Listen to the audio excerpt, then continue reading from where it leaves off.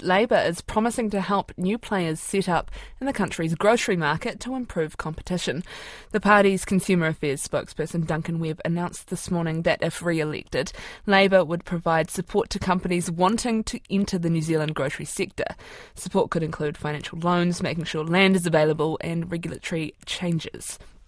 Mr Webb joins us now. Kia ora. How does this go further than what Labor has already committed? Well, this is actually being much more proactive. Whilst we've put regulations in place, whilst we've put some steps in place to make supermarkets stick to the rules, now what we're doing is actually looking for ways to invite and facilitate entry into the grocery sector. So we want to make sure that the rules are right and that if needed we can provide finance and possibly even help with locations. So this is a much more proactive way to assist, to facilitate entry, because we think in terms of this cost of living issues that are ahead of us, we absolutely need to crack the supermarket duopoly, and that's what we're committed to doing.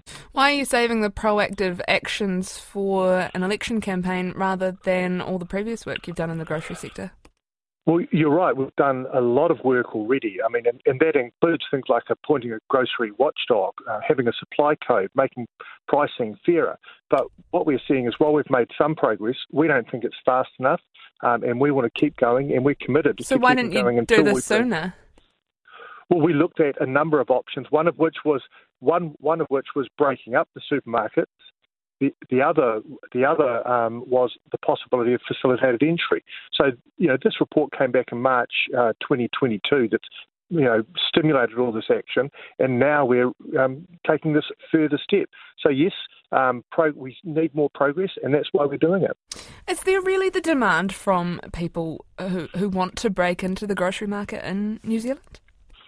Look, we've had conversations with a number of potential new entrants. So, yes, there is. They recognise that there's a duopoly there, that there's a decent business proposition. But one of the features of a duopoly is that they've got such market power that they've essentially got a stranglehold on the market and they can effectively keep people out. We want to crack that. Well, we've seen that stranglehold in action with the warehouse and sanitarium. Have you seen the response from the warehouse in regards to your announcement? I haven't seen that response yet, but I'm certainly aware of what sanitarium, the steps that they've taken, and I was disappointed to hear it. Would this policy make groceries cheaper? That's exactly what we're aiming for, and good competition will make groceries cheaper.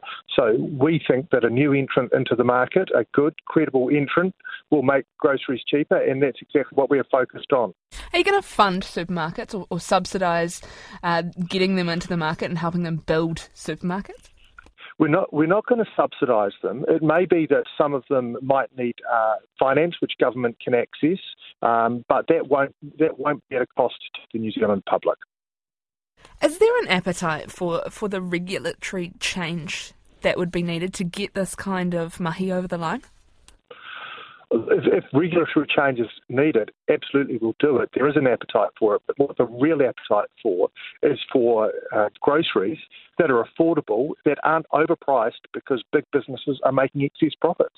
Well, could you have done more sooner to stop that and to help those families that are facing the cost of living and having to go to these duopoly supermarkets every day to make sure that they can try and put food on the table? We have been working tirelessly on a number of fronts, as I've said. And whilst we've made some progress, and it's really important to recognise that if you look at what's happened with the warehouse, with them entering the grocery market, you look at Costco, you look at Supi, the internet provider, all of those are making progress. And we have seen prices come down for some key items. The Weet-Bix issue, the price was reset because of the warehouse's behaviour. That's fantastic, but we want to see more faster. So who do you want to bring in? Well, look, like I say, we have talked to a number of prospective people, but that's not to say they're the only people we're interested in. We want to see good commercial proposals. Can you name names? From credible? No, I won't. But I want to see credible proposals from people with a track history in this area. Kia ora. Thank you very much for your time. That's Labour's Consumer Affairs spokesperson Duncan Webb.